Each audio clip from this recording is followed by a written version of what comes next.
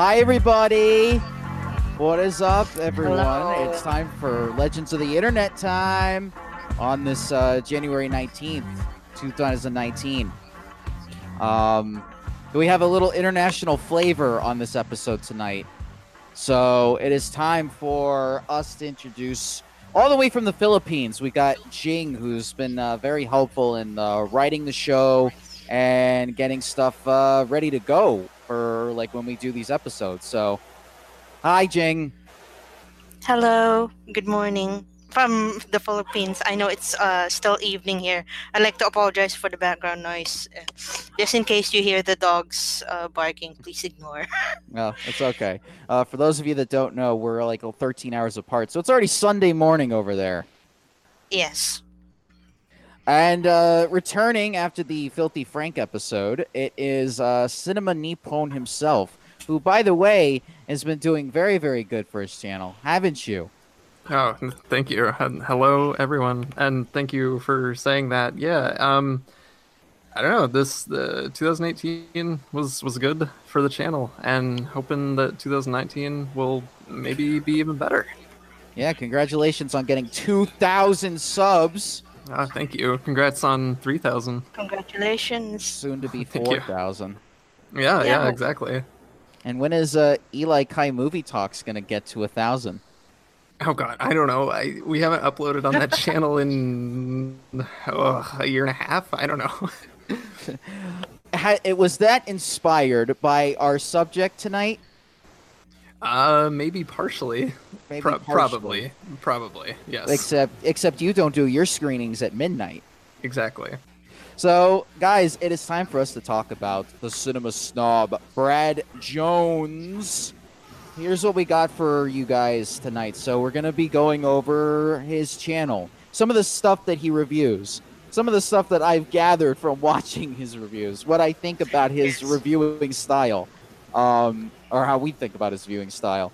And we also have a little bit of some commentary after the whole Not So Awesome document came out. Brad Jones actually talked about it a little bit. So we're going to be going over that a little bit as that happens.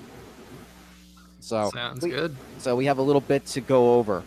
But in the meantime, guys, thank you all for supporting the channel. I know it's been a little tough after we got demonetized, but you know what? There's actually a YouTuber by the Twitter handle by the name of YouTube Graveyard that's actually been of support of people that got the reusable content demonetization. So I don't know what they're planning on doing, but I think they're just going to gather like a whole bunch of it. But I did notice there have been a lot of sympathizers that have been subscribing to the channel because of it. So not that I've asked for it, but it was just awesome. So thank you, YouTube Graveyard, for doing that. So let's get right into the Cinema Snob. Brad Jones, part of Channel Awesome, still is actually, believe it or not. Out of like after the document went out, there was only like a few people that stayed, and Brad was one of them. But we'll talk more about the controversy near the end of the show. But I told Nippon about this when we were talking off when we were not live. I was saying, like, I never watched any of his content before we did Legends before. Mm-hmm. And then he was like, what the heck? So I was like, I'm sorry, I had no idea. I knew he was around. I just didn't know who he was. Yeah. The first couple of years that I was watching Channel Awesome, I was kind of the same way because he seemed too like niche. But as soon as I started watching, I don't know, I couldn't stop. You know. I know. I wanted to watch more, but you know, time and the amount of days that we have like to prepare for these episodes, it was just not enough. So I just went over like his more popular ones. But I was able to narrow it down to like a few things, like a few themes that he does with them. We'll start with this one. He does reviews of porn parodies, like porn spoofs. Yeah. In case you were a fan of Teenage Mutant Ninja Turtles, well, you won't be after watching that. I'll say that right now. Oh, yes. Jesus Christ. I was Oh. like, for just the names they came up with for the for these for some of these characters that that they did. Instead of Yeah. Shredder, it's Spreader. Instead of Casey Jones, it's Casey Bones. Um, Oh. April O'Neil's name is exactly the same. They didn't change hers. Of course, But yeah. I think there's like a literal porn star called April O'Neil. So Ah, appropriate for that. yeah, yeah. Yeah. And just trying to get through that. And then what was it? There's like one sex scene in it where it's just her and Casey, and at the very end, like she's like jerking off all the turtles. And I'm Jesus. like, I was like, what? Like, why? I would Mm. not. I would not show this to anybody that's a Turtles fan. Mm-hmm. So I have not watched any of his other porn parodies because I don't think there's been enough people that have been watching those as much as It's all the the other niche videos. market. Yeah, it's a niche market, just like this show. Yeah. Yes. Yeah, it is. Very very niche market, but there's only like a handful of things that you can get from that stuff, and that's like if you were to put if I think it's like in his top 10 of like the most popular videos, and I think it's like either 9 or 10. I don't know for certain. God, it's just getting through so many of those. I know he's covered a couple of Neil Breen movies, which, which by the way, Neil Breen has been requested for season 6. So I'm gonna say Ooh. I am going to save all of my commentary for Neil Breen if he gets selected for it. Just letting you know, I have watched a couple of Neil Breen movies in my time, so. Mhm. I will have a few things to say, so if you're interested, please go for it. I'm not trying to hinder that in any way, shape, or form. Wink, wink. Mm. I'll just say I had the same reaction as Cinema Snob did. Like everything that he didn't like about the Neil Breen movies, I had the exact same reaction. Yes. Why?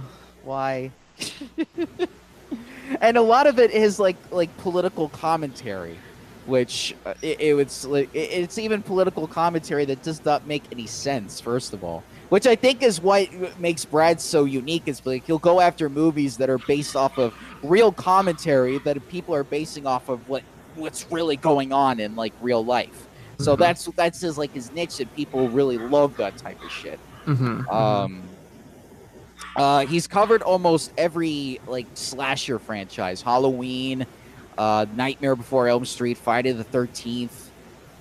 It's like I watched a couple of them, and he's like, man, I can't believe like a lot of these movies just don't try to differentiate from or they try to differentiate from the original too much, and then they keep going back to it, and then they wonder why it doesn't do so good. Mm-hmm. So I understand, because he's like a horror guy, in a sense. Yeah. Yeah. Definitely. But he's very good with those. And then I'm gonna get into the religious movies in a second, but before we get to those, because that's like his main ones. But I want to actually get some things from you and Jing. So Nippon, like how did you discover him? I honestly, I do not remember what the first of his videos was that I watched, but it's like I was telling you before we went on air, maybe 2 or 3 years ago. I was working really heavily on some stuff where I just like needed background noise basically, and so I just kind of started from the beginning. And in about 2 months, I watched maybe 6 or 7 years worth of his videos. I haven't kept up recently, but all like basically everything that you're talking about right now, all of his really long series about older slashers and all of the porn parodies, all that kind of stuff. I don't know. Once I started, it's like I said, I just couldn't stop watching it. You know.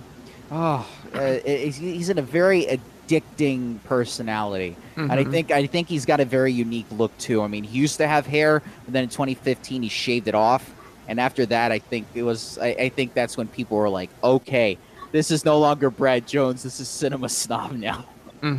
Coming forward. Jing, how did you find out about the Snob?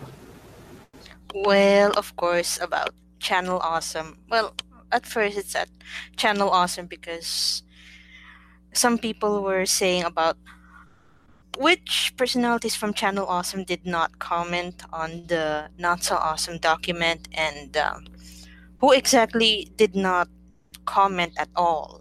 Like later, on the notes that I have here, there was a part here that where he's given an opportunity to comment on what happened on the Not So Awesome document, but he still did not say anything. It's basically a comment that he gave.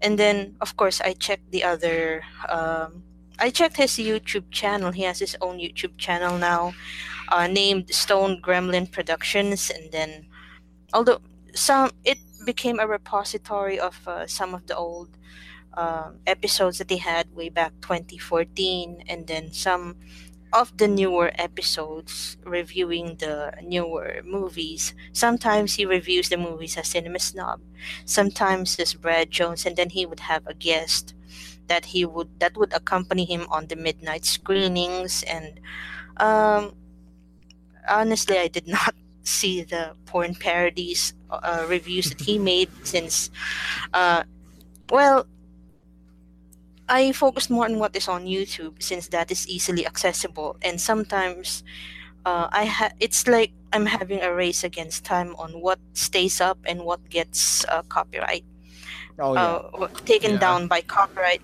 I managed to preserve one that often gets taken down. I transcribed some of the things that he said in that review. I would reveal later what that movie is, but Mhm. it's my favorite. And sometimes you need to watch the videos of Cinema Snob consecutively, because there are some references that Oh you will yes. not get, because unless you watch it regularly, you will not get the other references. Either that or some other nerdier references in cinema that you will not get unless you're not familiar with Hollywood pop culture. or, Yeah. or politics in America. Well, yeah.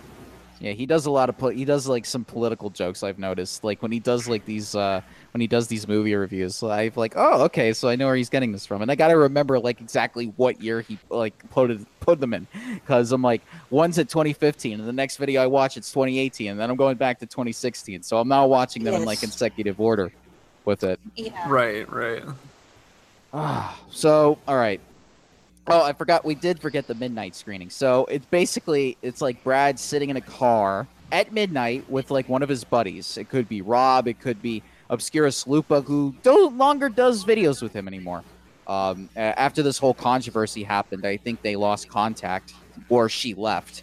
Wait, really? Yeah, I mean, yeah, Lupa was in a couple of his midnight screening episodes.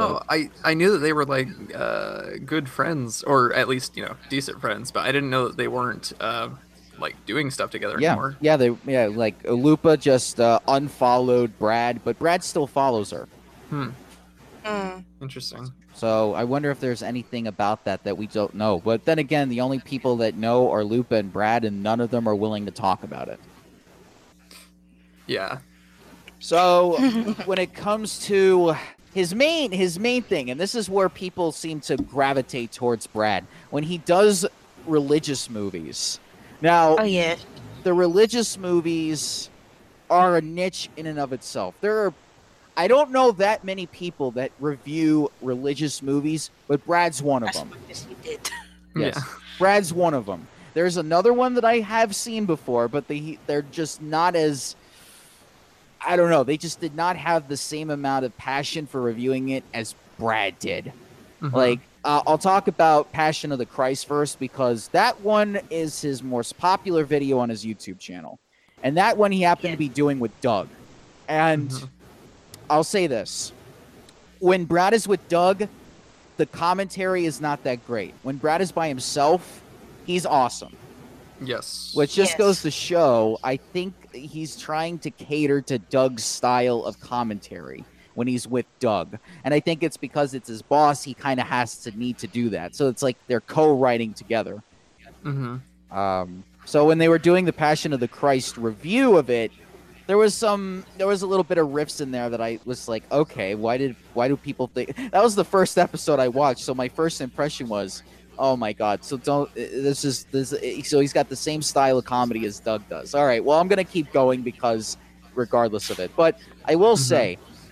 The one thing that I did enjoy was the skit they did where they had Brad dress up like Mario, Doug was Luigi, and they were going to attack Santa Christ.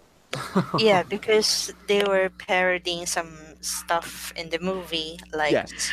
the sorrowful mysteries. They were parodying those. Those are prominently featured in that movie, and then yeah, it's like an excuse to have a skit because this is one review that they did. It's as if they made the review after the controversy of the movie has died down, but apparently the controversy is not yet that dead because this is Cinema Snob's most viewed review on his YouTube channel. So they scourged him, although of course it was not as bloody as the one in the movie. Mhm. And in the movie, it was the movie that Cinema Snob described as more graphic than Cannibal Holocaust. Until now, Yes. until now I'm Yes. scared to that movie. But then again, knowing Brad Jones has his, well, he obviously likes horror movies and Yes. with some sick humor. So Mhm. at least they went safe with the humor in that Oh, review. Yeah, Yes. yeah. But for I mean, those- even go ahead. sorry. Go ahead. Oh well, I was just gonna say I distinctly remember from the Cannibal Holocaust review. He says that the the things that were done for the production of that movie completely nullify anything good that could have come out of that movie, like commentary wise. So for him to say that it's even worse than that is it's pretty bad. Oh, well, I saw Passion of the Christ when it first came out. And this was like back in 2004. I was a part I used to be a part of a Catholic church where I used to live. And they were very, very adamant that we go see Passion of the Christ because it was like I think it was the Catholic telling of the entire thing. According to my church, it was the Catholic retelling, not the Protestant retelling. And it was like they're the evil church. Well, they we're the good focused church. on the Book of John. That's why. Yes, and and according to Brad and Doug, it's basically just Jesus getting attacked in slow motion, and they try to pad that out for 2 hours. Yeah. Considering that they look at it differently, I remember watching a lot of people in the theater, and even when I rewatched it again with my church group back then, we were all like, "Oh my god, this is probably like the most realistic sacrificing of Jesus that I think I've seen." Because a lot of these kid friendly cartoon religious things, they always try to make it simple. They take out all the violence and they don't show what really truly would have taken place if any of it was true. So Right, I mean, right.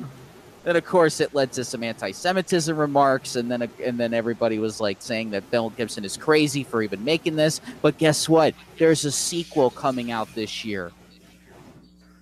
That's right. He's been teasing that sequel for more than a year now. Yes. Ever since he mentioned on his interview. Still waiting for it.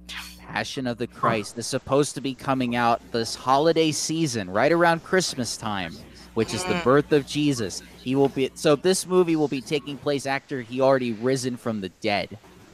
So I had no idea about that. Oh yes, after 15 years. Huh. It took 15 years for Jesus in this biblical cinematic universe for him to rise from the dead. Biblical cinematic universe. The biblical cinematic universe, which I would not be against. I'm surprised they haven't done that yet. Yeah. Yeah, I'm fine with that too. Yeah, but of course, I think there's, well, as we'll see when we talk more about these religious movies. But anyway, Brad and Doug, when they did that, that was practically it. And you know that Brad's going to be doing the sequel when that comes out. Like it's definitely going to be like a midnight screening for sure. Yeah. But one thing I did like was his Mario impression. It did not sound like Mario. It did not sound like Luigi. They just sounded like two Italian mafia gangsters. And Yes. they did so good at that. And of course, Santa Yeah. Christ. Somebody was asking about Santa Christ. MWE1013 was asking like Santa Christ. What the hell? Well, Santa Christ Yeah. is sort of the religious figure that they added into their Their you know, skits. yeah, their skits because they're trying not to piss off any religious groups. Although too late. I mean, I think he already Yeah. has. But they did a movie called Jesus Bro, which is basically a parody of all these religious movies that have come out. And Brad, I think, executive produced it and wrote it, but he plays like a supporting role, and like Doug's also in the movie as well. And it's just like this guy, he's an atheist, and then he has like a out of worldly experience, and he comes back. Santa Christ, he dreams about Santa Christ, and he's like, Mhm. you must go down and you must proclaim that I am real, and you have to go and do something to show that Jesus Santa Christ is real. So he's basically preaching Santa Christ. He's going to all his friends saying, Santa Christ is real, guys. Santa Christ is real. And Brad's like, no, he's not. And that's like Brad's character in the movie. I try to find a free version, and I have not seen anything from that. Yeah. So I'm like, okay. I know he shot some behind the scenes, and I know the Dove Foundation, which supports a lot of these religious movies that give them all these great reviews. They actually reacted to the Jesus Bro movie, and as far as I know, they hated the movie because it's making fun of like their religion and everything. Huh. So, Oh well. I mean, I'm What are sure you they gonna I'm sure they got a great laugh out of it. Yeah. Yeah. Mhm. Yes, I do admit to attempting piracy. What are you gonna do about it, Green Chill? You gonna get in trouble? Nothing. I'm gonna call the popo. It's attempted piracy. There's no such that. There's not a crime for that. And you can't even find my words or anything like that. But anyway, yeah, they got a 0 out of 5 from the Dove Foundation. I forgot to mention that. Thank you, April. So here are some of the other religious movies that he's covered. God's Not Dead. Yep. Have you seen this? The Nope. review or the actual movie? The actual movie and the review. I have not seen either of the movies, but I've seen both of the reviews. Okay. I've watched both of them. Okay. Let me say this. I'm not gonna pick on anybody's like religious taste here, but I will say I will say that if you were a part of this group, you would be embarrassed that these people put out a movie like this. It's not a great representation of what the religion is supposed to be. Mhm. So in case people don't know what the movie's all about, this kid who's a Christian goes to college. He goes to a college. He's going to take a philosophy class that's headed by a professor that's an atheist. So the philosophy teacher And that atheist is a parody of Richard Dawkins. apparently so. Really? Apparently. I did. Well, if it was, I didn't see because it's not a very good parody of him. Yeah.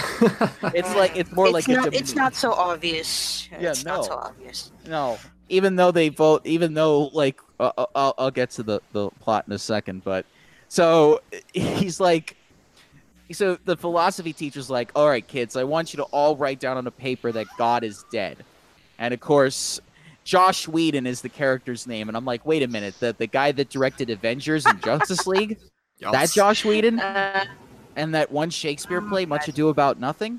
No, not that Josh Whedon, but there's another Josh Whedon.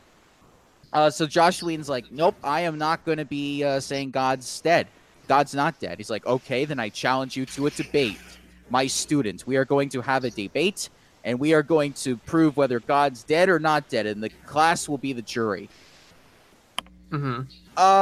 So Josh Whedon's girlfriend breaks up with him over this because she's like, why don't you just drop the class? He's like, no, you don't understand, babe. I got to prove that God's not dead. Like, he's alive. Yes. And she's like, well, I'm leaving you. Bye. It's like, oh, okay. Also, there's a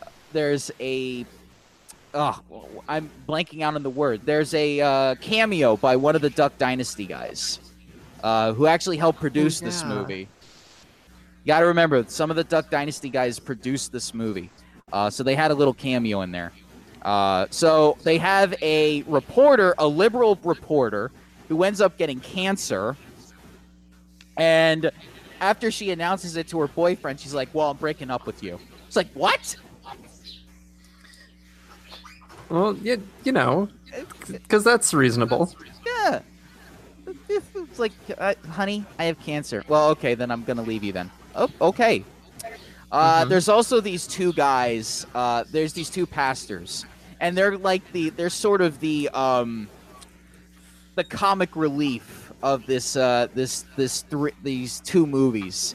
They appear in both movies, and they're like, well, we're gonna go on this trip, and our car breaks down, and you know the guy that's like the rental car guy comes, and there's like all this like these weird jokes, and it has nothing to do with the I don't even know why this was even in the movie in the first place. It's like, well, here's like two random characters. We're just gonna put them in the movie because we need to fill time somehow.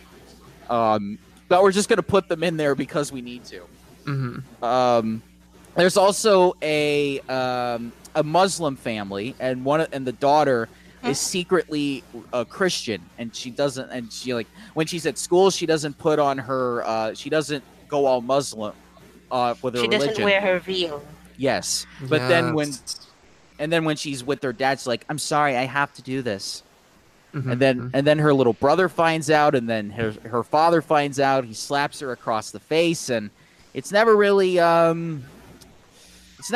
mentioned afterwards, like, you know, what happened. I mean, I know she goes to the concert at the end, but it's like there's more. Like, that's it. That's the whole resolution, and it has nothing to do with the main plot anyway. So it's just put in there just to be there.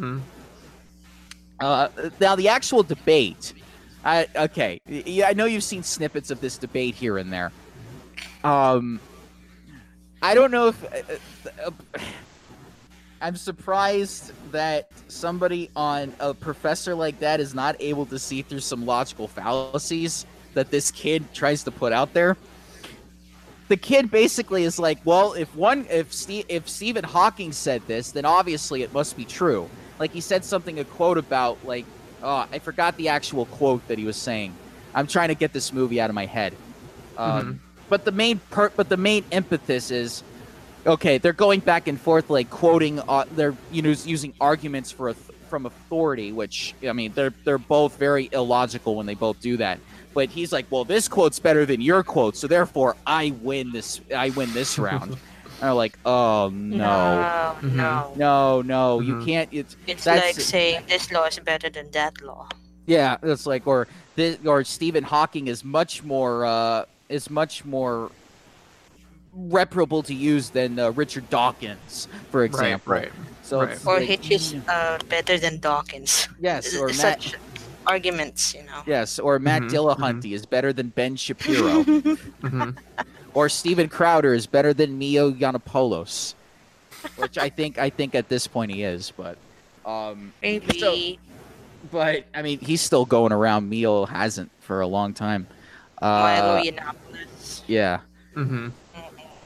But so the teacher's like, oh my god, he actually got me on that one. I'm like, no, you could have counterpointed, man, and you didn't. And then they get to like the final end of the debate, and it's like, why are you an atheist? Because God took away my family. Oh, and, yes. Implying that every atheist has like some reason, some deep-seated like hatred of God, basically. Yeah. Yes. Like, yes, because that's what every hardcore religious person thinks, that atheists are just a bunch of God haters going around. It's like, no, the term atheist means belief without a God. That's what atheist means. I mean, belief in a God. You put an A in front of it. That's basically a belief without a God. That's what it is. They don't even believe he exists. So the fact that this guy, the professor, no, he's not an atheist. He's a Christian, but he's mad at God. And of course, the professor, after losing this debate, because all the class says, like, yes, God's not dead, He's like, okay, I'm gonna have my my moment to think. Like maybe I've been thinking too badly about this. Maybe I should repent for what I did. And then of Mhm. course a car comes and hits him, and then he ends up dying. You know, So like you do. great, great. So your message is okay. And a supposed atheist is gonna redeem himself and come to the good side, but no, that's not good enough. He needs to die Mhm. because of that. Like that's like a sin that cannot be forgiven. Like what Have kind you of seen the? have I seen the what? No, I'm just about to ask if you have seen the review for War Room by Cinema Snob. Oh, I'll get to War Room. I will get to War Okay. Room. I will get to that because yeah, that was another one that I saw. Because Brad and I pretty much have like the same exact opinions. Like I was like, wow, the amount of like stuff like we thought along the same lines of what we thought about this movie, and Yeah. the fact that there's like barely any conflict. The characters are extremely one-dimensional. They're just the writing is like all over the place. There's like plot subplots that have no point. They have no connection to the main plot whatsoever, and it's impossible to even enjoy it. Even if you were religious, you would Mhm. look at this and be like, no, that's not how I. That's not how what my. That's not how I view Christianity at all. You people are like extremists like that. And we haven't even gotten into the sequel yet. The sequel's Mm. Yeah, I don't even remember what the sequel's about, honestly. the sequel. The sequel is. I think the sequel's a lot worse because this the whole thing could have been resolved, but everyone in the movie was an idiot in this. And plus, it has to do with a courtroom. So, Jing, this would be like right up your alley with this too. Because you're trying Yeah, to be Phoenix Wright. Yeah. Although I Yes. have not seen, I don't actually. God's Not Dead is not shown here in the Philippines. I am not surprised. This is a Catholic country. I'm still Catholic actually, but I don't mind seeing some of those movies. Like, okay, let's see. Scrutinize here, there, then yeah, end of the movie. Move on with my life. Yeah, well, these movies are all these religious movies that Brad has reviewed are very Protestant, very anti, And very up your nose. yes, and very anti-Catholic, very very anti-Muslim too. I mean, the Muslims they treat in this movie, they're like it's so racist to like all It's the like it's like the Catholics are the whipping boys of everyone else. yes, it's like it's like because everybody hates the Vatican unless you're Catholic. Mhm. Everybody hates the Vatican. So it's like and so anyway, we'll get to the sequel. So I know some people are like, "There's a sequel to this." Yes, there was. In fact, there's going to be a third movie Yes. too. There's a third movie also. He's not. Brad has not reviewed that yet, and I have not seen the third one yet, He's but I teasing. will. Well, Brad is teasing a review of God's Not Dead 3 because Yeah. on his community tab he posted an image of the thumbnail, and everyone is just waiting for the review now. Yeah, and I'm going to be waiting for it too because I cannot wait to see that. Yeah. But God's Not Dead 2 is a courtroom religious drama. So Melissa Joan Hart stars in this movie. So for any of you Clarissa Explains It All fans or Sabrina the Teenage Witch fans, I was surprised because, she was in a TV show about witchcraft, and here she is now in a religious movie.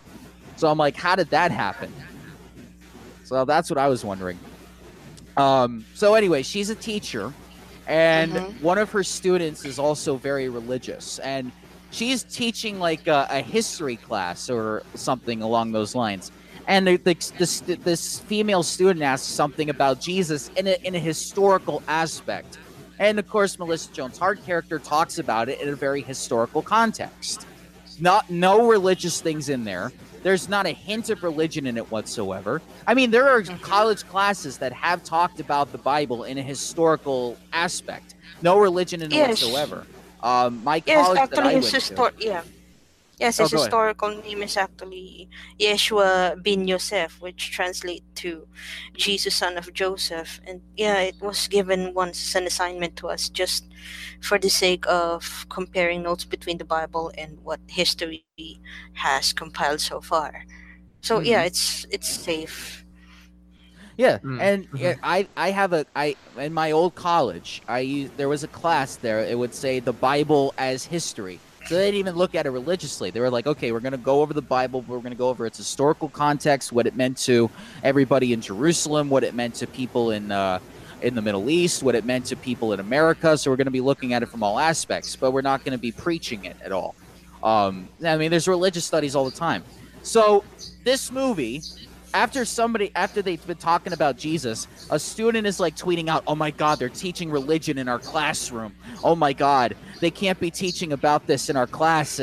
And all of a sudden, it's like, okay, we're gonna have to suspend the student and the teacher for doing something that is legal. You're allowed to teach it, and if you're doing it that way, but of course, I don't think the movie makers understand that at all. Mhm. I don't think like even the lawyer didn't know about this. Melissa Joan Hart's lawyer that he got for him, like way towards the end of the movie during the climax, he's like, "Wait a minute, you talked about this in a historical context, right? Yeah, that's our trump card." I'm like, no, this could have been the thing that you could have said in the beginning, and then you wouldn't even have the case in the first place. But of True. course, you can't have a movie be that short, so obviously we got to pad this out. Mhm. So, okay, so Well, here's if the they solve that at the early part of the movie, we don't have conflict to solve in the movie. yeah, but if you put the conflict in there, it just makes everybody seem so stupid. If you think about it, because the prosecutor that they got for this is like they pull him off. He's like he's the devil, like he's the evil atheist lawyer that's Mhm. gonna come tackle down the lawyer and Melissa Joan Hart, and they're gonna do that. And they just paint him like that, even though he was making some pretty like honest, good points, and Mhm. with some of his questions, and he just like chewed up this lawyer because he's like, what kind of questions are you asking? What kind of defense are you pulling here? It was like if Miles Edgeworth looked at Phoenix Wright and said, "Right, right, you shouldn't even be in this courtroom with me." Mhm. Oh man. Mhm. And and there's one point where the defense lawyer's like, I thought you said you told me everything. It's like, yeah, but I didn't want to tell you that part because I thought it would hinder the case. I'm like, oh no. Oh boy. Oh yeah, and the judge is played by Ernie Hudson, who was Winston in the Ghostbusters. Oh, that's right. That's right. Yes.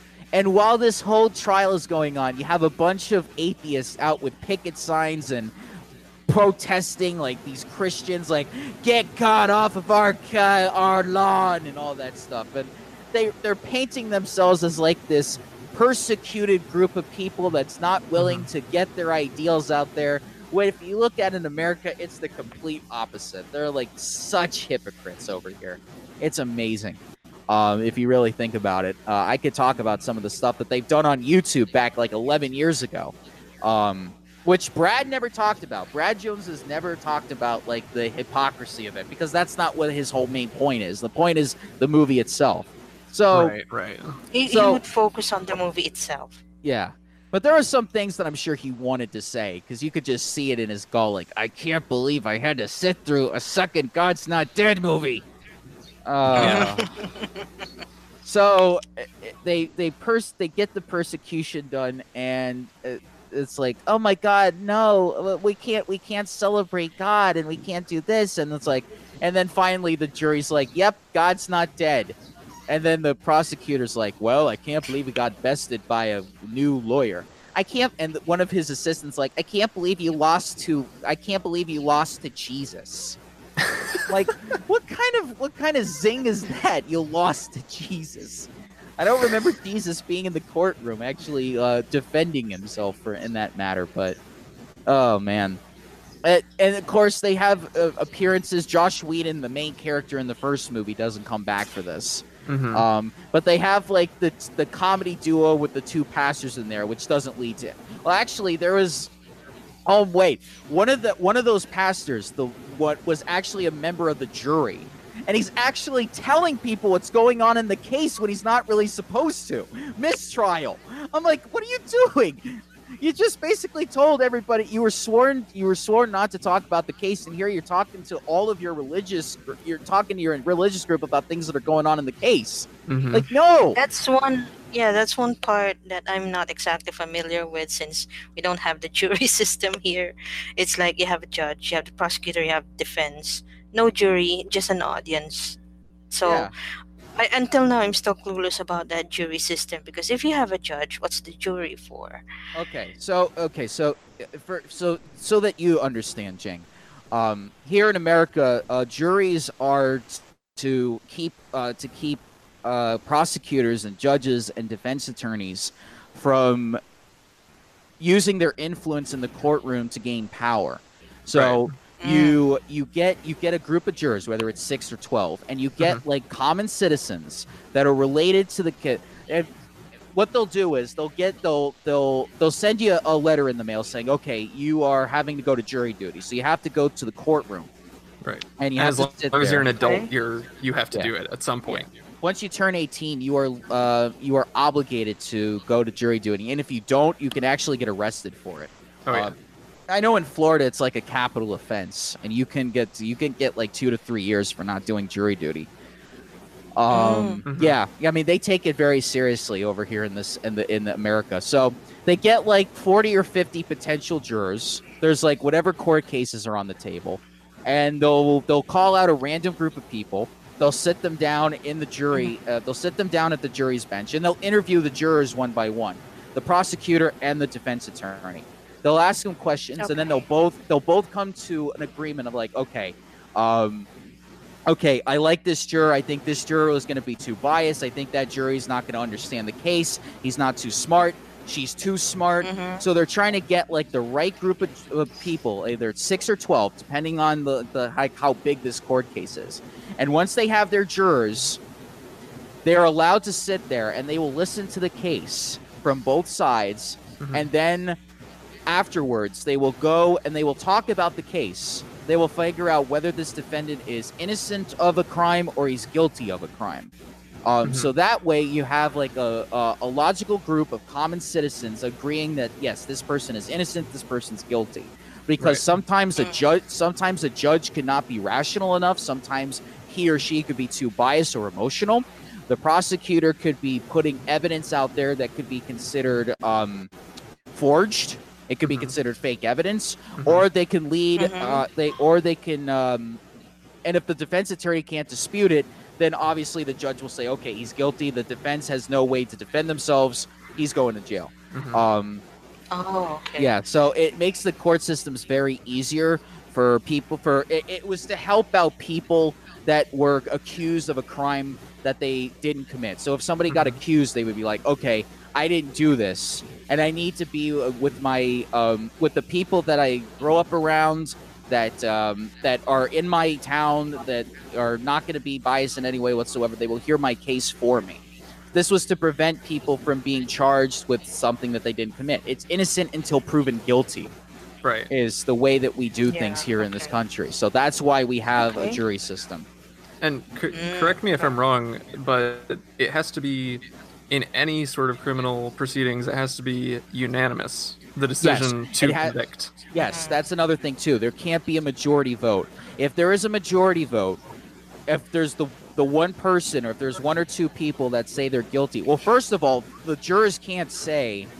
Actually, no. In some cases, like there are some juries that will anonymously like put down guilty or not guilty, but there are some that will raise their hand. Sometimes, like a jury thing can go on for 3 days. Sometimes it can go for months.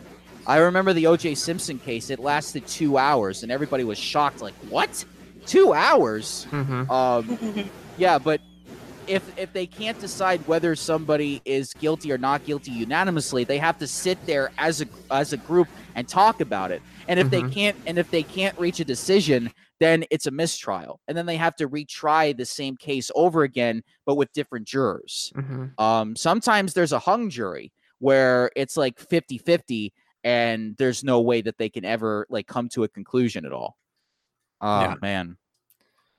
But then, because of the presence of the jury, it makes it so during the course of the trial, the judge is more like a moderator, like Yes. saying like that can't go in the record, or like you don't have the floor right now. You need to stop speaking and let the other person speak, like that kind of thing. Yes. And also when they call objections, like the judge is there to hear both Yes. sides of the argument. Like if the prosecution is judging, like he can obviously say, okay, that's not a good question, either rephrase it or disregard the question. And if the objection goes a little too far, he's like, okay, approach the bench. And then both of them will go up. The defense and the prosecution will make their case. And the judge will then decide, like, okay, this is what we have to do. The judge will be like, okay, I agree with this or this. If it gets too big, they have to postpone the trial, and then they have to go inside the chambers and talk in judges' chambers and talk in there. Mhm. So there's a lot of things that go on, and cases usually take a very long time, sometimes years, because there's like Mhm. so much stuff that they have to do. But everything is done with the intention of making sure, like, is this guy or girl really innocent or guilty? So that's everything that has to pertain to that. So just in case, Jane, you wanted to know more about the American court systems, that's just a dummy's version of putting it. Yes, thank you. Yeah. So Thank I you bet. for clarifying that. Yeah. Yeah. So I mean, you will definitely learn a lot more if you ever come to America. You're definitely going to learn a lot more about American law than what I just told you. But that's just like the stupid version of it. I'm not an expert on it, but that's what I've known from years, like, of watching court cases.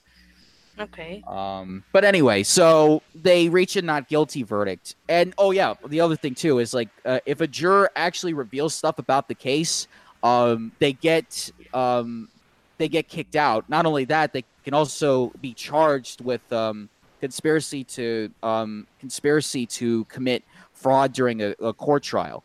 Or conspiracy to stop to sway, like, or to do something with the jury. So there's that too. So that would be an example of something that would have been considered a mistrial. But no, they decided, like, oh no, this is okay, we're gonna still keep going on about it. Oh man. So that's that movie. That's that movie. Yeah. Yeah. I don't know what God's Not Dead 3 is all about, but I'm actually gonna see what that's like. Maybe I'll talk about that on my maybe I'll talk about that in the future if we ever do a Cinema Snob Part 2. Yeah. All right. Kirk Cameron Saving Christmas.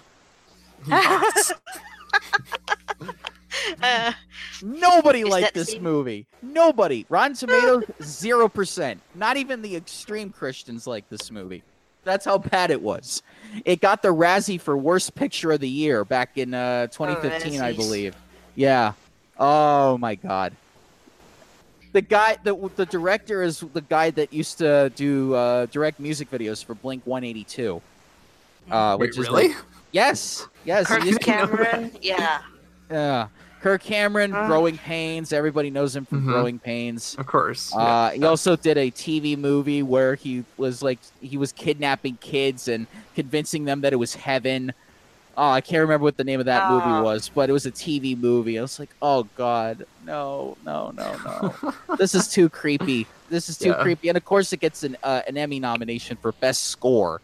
But they treated it like it was such a tremendous movie. It was ridiculous. But Kirk Cameron, he's trying to convince. He was like, okay, so the plot of this, like the supposed plot is, they're just sitting. Kirk Cameron is just sitting with his director buddy in the car. His director buddy's like, I can't believe we're celebrating Christmas with all this stuff. I mean, we're not even. It's like with all this is not religious at all. And then Kirk Cameron has to try to explain to him like how religious Christmas is. And the reasons he came up with, like, he portrays Santa as like this evil, wicked person that murdered people in cold blood. And that's the reason why we should celebrate Santa, because he was a cold-blooded serial killer. Like, what? No, Santa's been portrayed here and across the world as being this jolly guy that goes to people's houses and gives presents to people. He's trying to Christianize further the meaning of Christmas, I suppose. Yes. Oh, God. Yeah, but Saint Nick murdered people in cold blood, and that's why we celebrate Christmas. Because of that, one of those reasons. The other one, appease the god Santa. We must appease Santa Christ. Yes. Oh, Oh the god, other that Santa Christ figure again. and there's like so many other ones that he just comes up with that are just so out there. And of course, they have like these two characters that they're talking with coffee cups over their mouths, to make people think like they're they're making it so obvious. Like, okay, we're trying to talk about this in private, but they speak so loudly that people can still hear them regardless. But They're not also, speaking in whispers. those guys, like, all of their dialogue is done in like slam poetry style. Yeah. It's all like in verse, and it's really strange. Yeah, it's like rap. Like they're rapping in this movie too. And this is all It's taking like place. spoken word. Yeah, and Yeah. this is all taking place during a Christmas party, by the way. Mhm. So the conflict is that one guy is like, I don't know why we're celebrating this way. And then Kirk Cameron's like, yeah, well, here's why we should celebrate it this way, being a religious person. And that's the whole movie. That's the whole conflict. Mhm. And all the That's other it. characters, all the other characters are basically just trying to parody themselves. And of course, it's like, well, and of course, like the last 10 minutes are just them dancing. Mhm. Brad, not only Brad did he endured that. yeah, well, Brad, not only did he do a review of this, he also did a midnight screening of this, Mhm. like multiple times. Like he made people go see this movie because of how terrible it is, and it absolutely is bad. Yeah. Like if you want to have like a bad movie night, you put this on your list just so you can get an understanding of it. I mean, you have to see it to believe it. And apparently, Kirk Cameron could do the worm.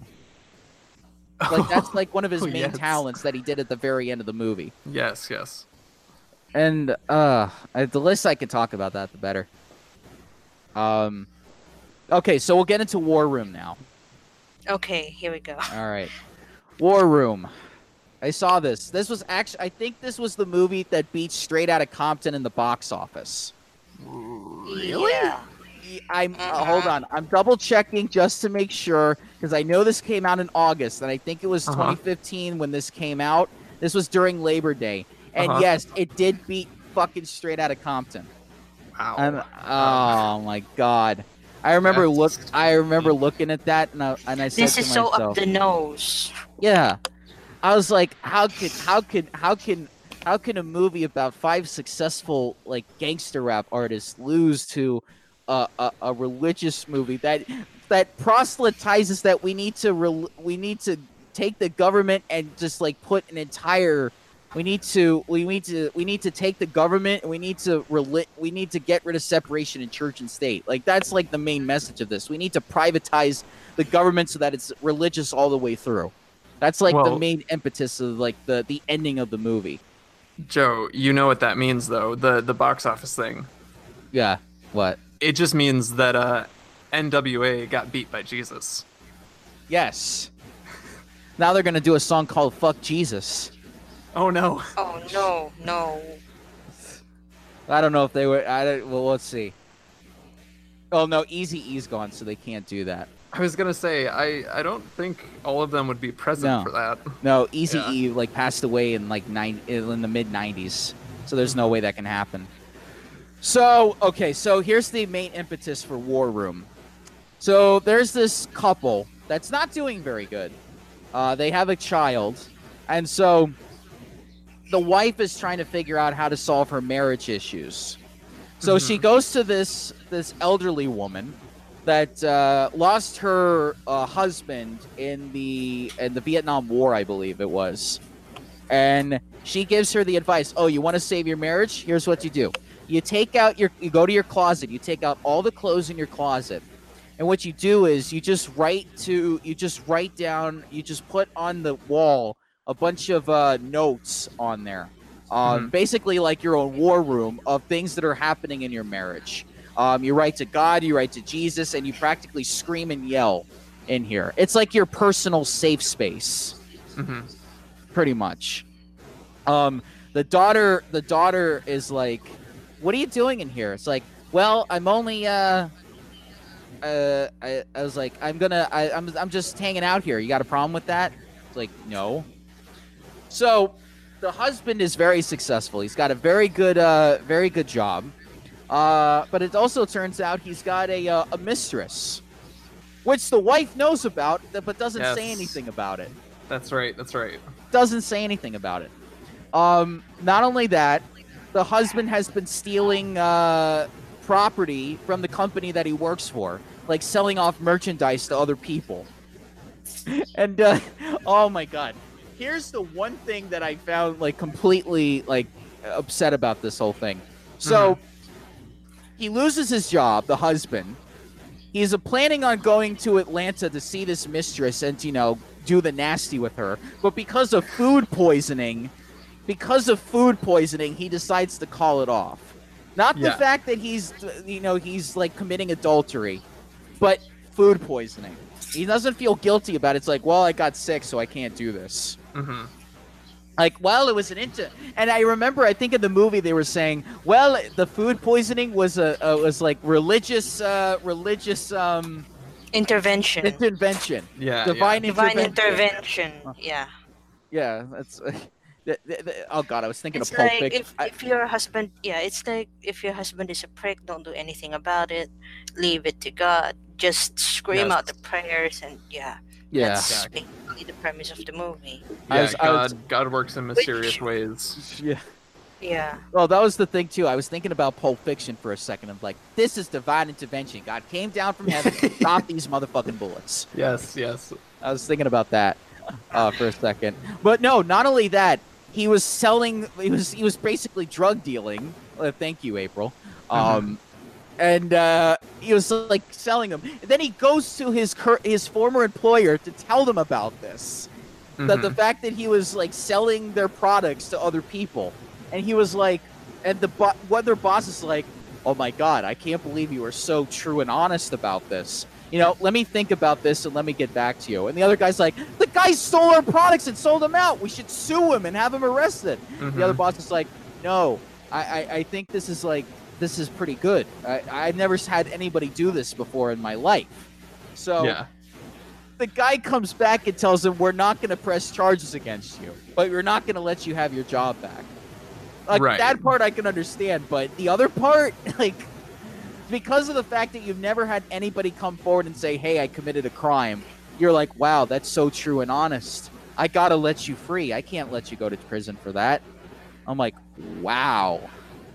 And any other in reality, if in reality he would have been arrested and probably gotten years in prison for drug dealing. Oh yeah. There might have even been something for the death penalty in there too.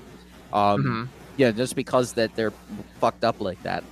But no, and then there's like 10 more minutes in there, and then the last 10 minutes is it's just like a talent show that his daughter's doing, and then he does like a couple of backflips and everything, and that's what the movie's all about.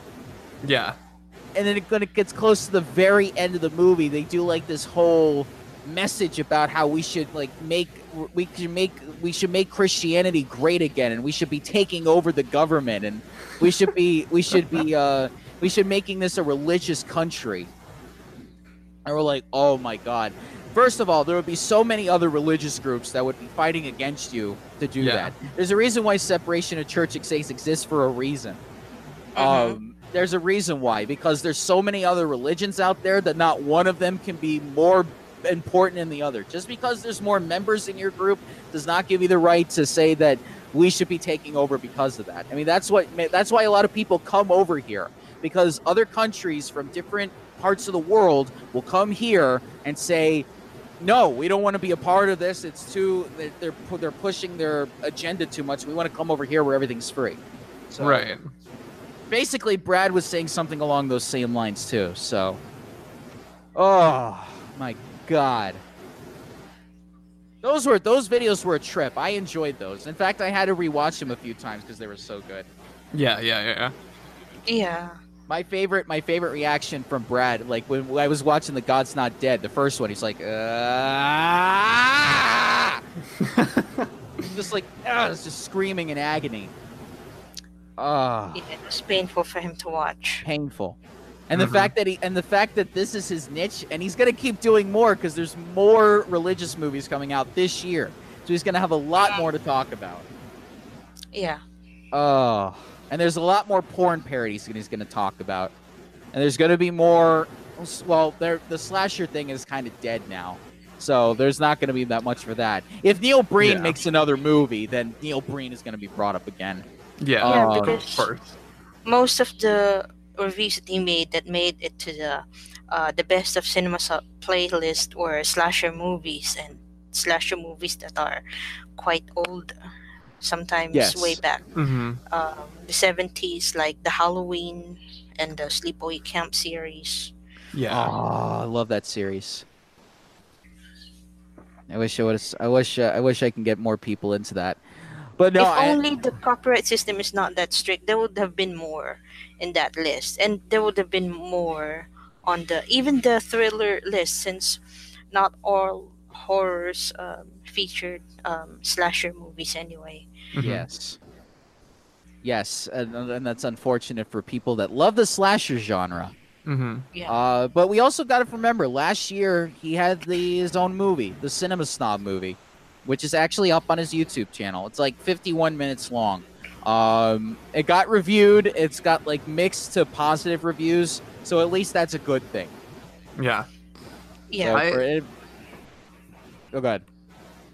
Oh, I was just gonna say I haven't actually seen that one yet, but from everything that I've heard, it's like the best of any of the Channel Awesome movies. Okay. Yeah, I can't vouch for that, like I said, on my own, but that's just what I've heard. Okay. I don't know anything about that either.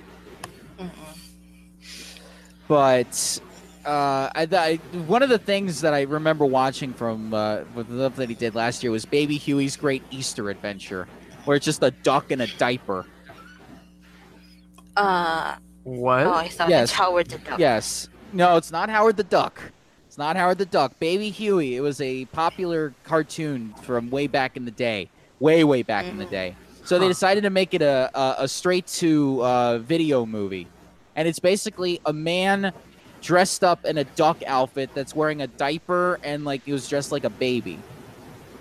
And it's like a musical, and it's creepy because it's like a grown man in a duck costume hanging out with kids.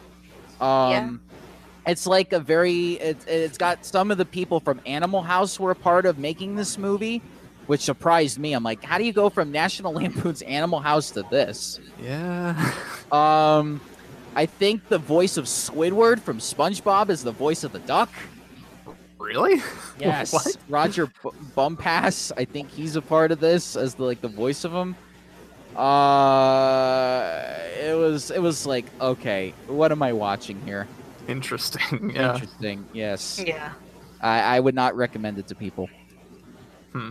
But I don't know. Do you guys have anything else before we get into the controversy that we have not talked about yet? Yeah. I don't know if you have seen his review of Mommy Dearest. No, not yet. Okay, Mommy Dearest. Yeah, because this is one of the lost reviews.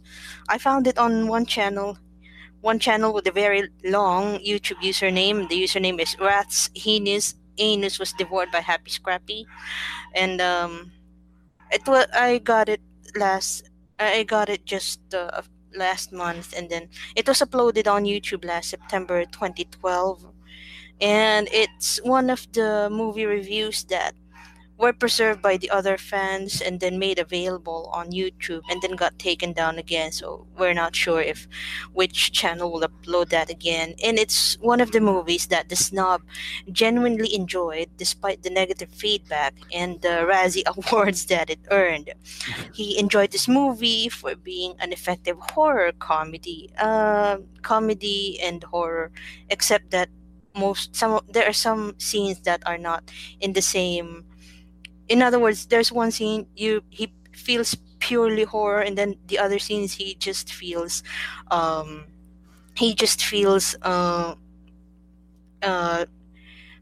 or he feels funny, because we're talking about Mommy Dearest is actually the film version of a book that was published before or before the film was made, and it was written by Christina Crawford, the adopted daughter of Joan Crawford. And if ever it was presented campy, it's one that the cinema snob understand. In other words, it's like he's halfway defending the movie for its campy presentation because this is Joan Crawford that is being featured, and also it's one that he made as a review in anticipation of Mother's Day. Although he said here in the transcript that Mother's Day isn't until the 11th of May, I suppose. But then he wanted to do the episode early, so it's nice. It's like an excuse to do it. So he first, before reviewing the movie, he gave the audience a little it's like a little introduction about Joan Crawford. She's known for being one of the Hollywood icons there. She's Hollywood royalty. The irony of that is Joan Crawford said it herself. And the cinema snob even provided some quotes about Joan Crawford that she said herself that really revealed being an out of this world character. Wherein there is one quote where she said here that send oh okay, here's one quote that he mentioned: send me flowers while I'm alive, they won't do me a damn bit of good when I'm dead. Sorry, that's my best Joan Crawford impersonation. And then there's another quote here. Yeah, he she the actress who played Joan Crawford is Faye Dunaway. And the other quote that he meant: I need sex for a clear complexion, but I'd rather do it for love. Like, Oh, God yeah, she had damn that it. throaty kind of voice. Like, oh my God, Mhm. what happened here? Like, and then yeah, it's so Mommy Dearest is Christina's memoir of her life as the adopted daughter of John Crawford and the kind of child abuse that she suffered under her. And of course, in reviewing this, he mentioned, Cinema Snob mentioned that one thing that made, well, actually two things that made the performance of Faye Dunaway really great was one, the eyebrows. Like, if you try to Google a picture of Joan Crawford, the first thing you'd notice would be her eyebrows, and then the second would be the crazy eyes. And then those were the things that were really highlighted here. And yeah, so they portrayed her as this Hollywood actress who's pretty preoccupied too much with her image, and whenever she's upset, she either lashes it out on her employees or she lashes it out on her poor daughter. So she bas- um she basically maltreated the daughter, and Cinema Snob enumerated the aspects where she felt bad for Christina. Christina is the daughter, and she he also enumerated the parts where apparently yeah, I'm not sure if he has a crush on Joan Crawford as the actress, or he just loved the performance of Faye Dunaway in this movie since it's so consistent. And then there are really instances where, for example, there's this scene where Joan Crawford is about to go to a scene, and then she faces the camera, and then after Joan Crawford is shown with her hair and makeup done and eyebrows, then Cinema Snob is shown with his fingernails close to his mouth, like, ugh, this would be awesome. Like, yeah, Oh and those were, no. yeah, like, oh, it's like he gets aroused at the sight of John Crawford being angry. It's like he gets agitated, like, yeah, and then almost everything here. And then of course, um they have, at least he tried to present the good parts and the bad parts here. But whenever he admitted in his review, whenever good things happen in this movie, I start to feel afraid for Christina. It's like, and then this is one of the movies where Cinema Snob's strength in movie reviewing is shown. For example, character motivation, and then plot consistency. For example, there's this scene where um Joan was so angry at her daughter for trying to impersonate her. Apparently, she gets offended, even if it's her adopted daughter, trying to impersonate her. So, what she did was she got a pair of scissors, pulled Christina's hair, and start cutting it. And then the daughter was crying, "Mommy, stop! I'm sorry. Mommy, stop! I'm sorry." Like, and then she wouldn't stop. And then Cinema Snob was staring at this, then showed the scene. Oh my god, even the continuity guy is confused. Like, and then I then stared at the video as well, wherein there was some scene. Okay, she cut the hair, and then there's another scene, and then it's like the part where she's supposed to cut is already long again, and then there's another part that's cut off. It's like, so it shows that they did not shoot that scene in one take. It took several takes, and then next thing you realize, you are confused. What happened to Christina's hair? How come it's long in this part when it's supposed to be cut, and then it's short when it's not supposed to be cut? So yeah, it's like the poor kid became her outlet for all of her anger. So it made Cinema Snob confused. Am I supposed to feel bad for Joan? Am I supposed to feel bad for Christina? And then, of course, the main scene that turned this movie into an iconic scene, and maybe that's the reason why it keeps getting taken down on YouTube, is the scene about the wire hangers. Let me just see. Yeah, the wire hangers. Like, the wire hangers, I have to check I think I lost the notes. The no wire hanger scene, because here's what happened before that. She got fired from Metro Goldwyn Mayer, and then she refuses to leave. It's like, I leave with royalty. That's basically what she said with Louis B. Mayer. By the time she went home, she was cutting the plans. Like, I am Hollywood royalty. Like, she was, Christina, bring me the axe. Like, oh God, she's about to go. She is about to go. And then in another scene, and then later on, Christine was already sleeping in her bedroom, and then Joan Crawford entered in bad makeup and bad makeup and hair. Her makeup is obviously trying to run out of her face because she's getting sweaty by then. And then she opened the closet, and then she saw the hangers, like, and then she snapped. It's as if it was Christina's fault that the wire hangers were there. So she said, "No wire hangers! What's a wire hanger doing in this closet when I told you no wire hangers ever?" Jesus We'll Christ. see how many wire hangers we find in the closet. Then she starts throwing out Tina's clothes from the closet, and then Cinema Snob, Joan is still talking, but some parts Cinema Snob also is shown shifting in his chairs, like covering his mouth, and then like she doesn't know.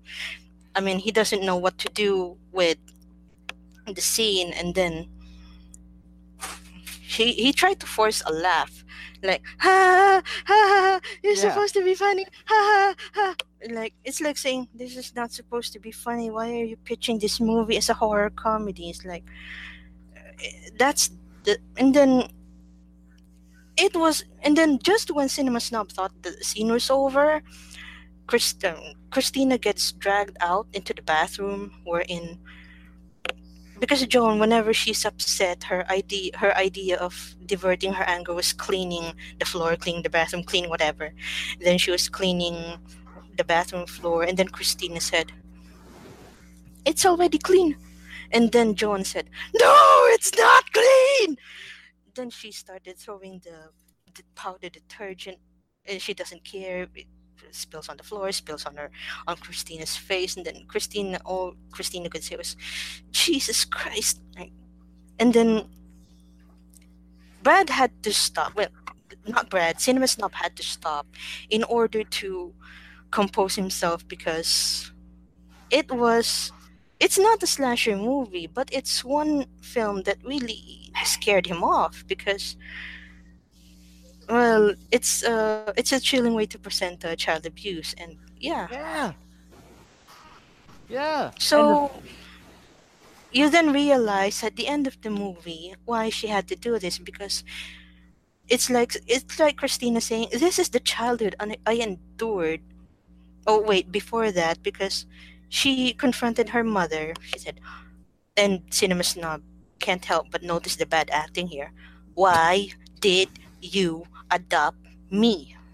Like, so instead of answering her, Joanne just attacked her, and then she gets pushed down the coffee table made up of glass. So yeah, it's another bloody scene. So yeah, so you then realize at the end why she wrote this book, and then because at the end, spoiler alert in case you have not seen this movie yet, Joan disinherited um, both Christina and Christopher. Not sure about the twins because she adopted again twins, but they were not exactly mentioned in the movie.